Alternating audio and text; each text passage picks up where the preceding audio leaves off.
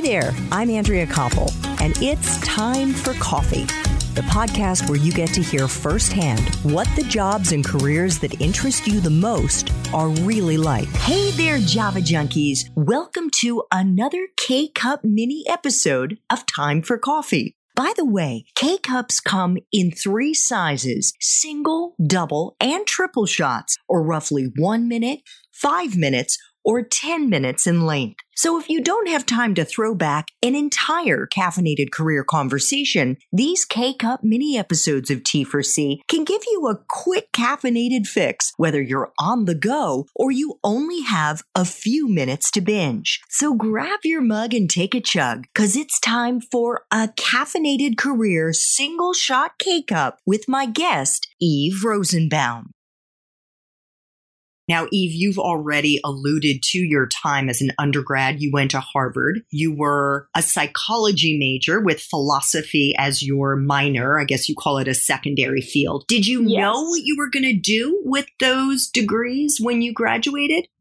I didn't know specifically what I was going to do. I knew I wanted to get into sports and ideally into baseball because that's the sport that I played and I grew up loving. But definitely I had some internships in college in baseball that sort of pointed me in the right direction. So I knew I wanted to be in sports, but I didn't know specifically what I wanted to do. So talk about some of those internships, the extracurriculars. I don't know if there were any other clubs that you were involved in that you, in hindsight, now see actually that really was helpful in helping me to plant the seeds that positioned me as a strong candidate to break into this field. Yeah, so I played softball, which was a huge help. I was also involved in the student athlete advisory committee, which was a bunch of students at school, student athletes who we would meet, I think it was every other week, to give feedback to our athletic department and feedback to the NCAA. And then I also helped our softball team organize some community service events. So I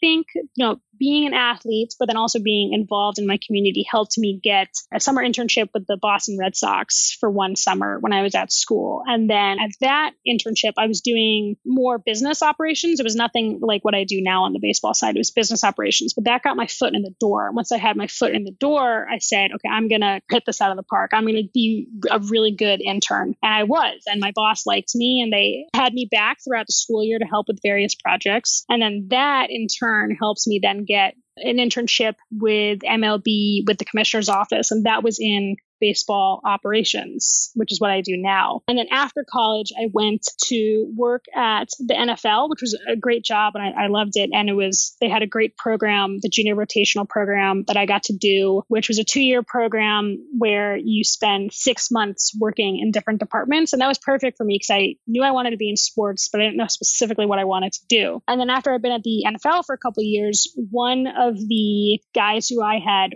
worked with at Major League Baseball when I was an intern just called me up one day and said, hey, I work for the Astros now. I remember that you were a really good worker and you loved baseball and I'm looking to hire someone. Do you have an interest in coming to work for me? And that's how I got here to the Astros. So definitely it was, I laid the groundwork by being an athlete and being involved in my athletic community. And then once I got an internship, I got my foot in the door. I just worked super hard every single day to make sure that I was the best and that I was valued. And so far, that's worked out well for me. So what did that look like, Eve, when you were an intern? When you say you worked super hard, what were you doing? Like, what kind of hours were you putting in? And what were you doing on the job to make sure that your supervisor and that your colleagues recognized that you were someone who was willing to do whatever it took? Yeah, so I have to think back to however many years ago this was. But I remember, I'd get in at 9 in the morning when most jobs start and then stay until the very end of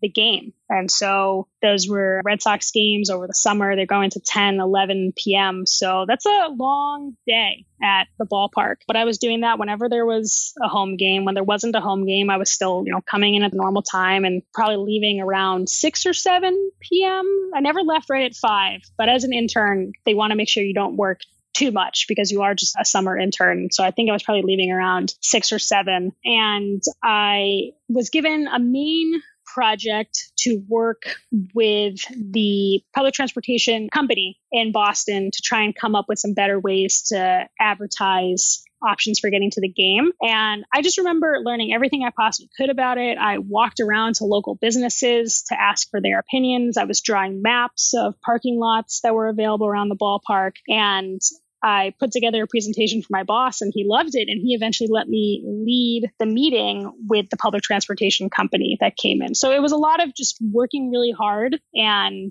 putting my mind to tasks and getting the trust from my boss to lead meetings. So that there was that. And then also we had a ticket selling contest. And I remember I won that. And that's a big thing in sports. A lot of people start off selling tickets. That's how you get fans into the stadium. And so I think winning that ticket selling contest was an indication of people that I was a hard worker and I was going to do whatever it took to be successful at this internship. Yeah, I'm looking at your resume right here, and it says that you partnered with Latino community leaders and organizations to win that. Yeah, I was really just going through my network, finding people who might be helpful. And I found some people. We were selling tickets to a soccer game, actually, that was happening at Fenway Park, not even a baseball game. But I found some people who had some good connections. And I remember getting in the car with them and driving on weekends and going out to communities and going to community centers and talking to people and telling them about this game and selling tickets to them in person. It was very old school. And I think, the fact that I was willing to do that on my summer vacation stood out. Thanks for tuning in to this K-Cup mini episode of Time for Coffee. If you want to listen to our entire caffeinated career conversation, please check out the show notes for this episode. Thanks so much for listening to Time for Coffee, where the professionals in the jobs that most interest you always have time to grab coffee 24/7, no matter where you live.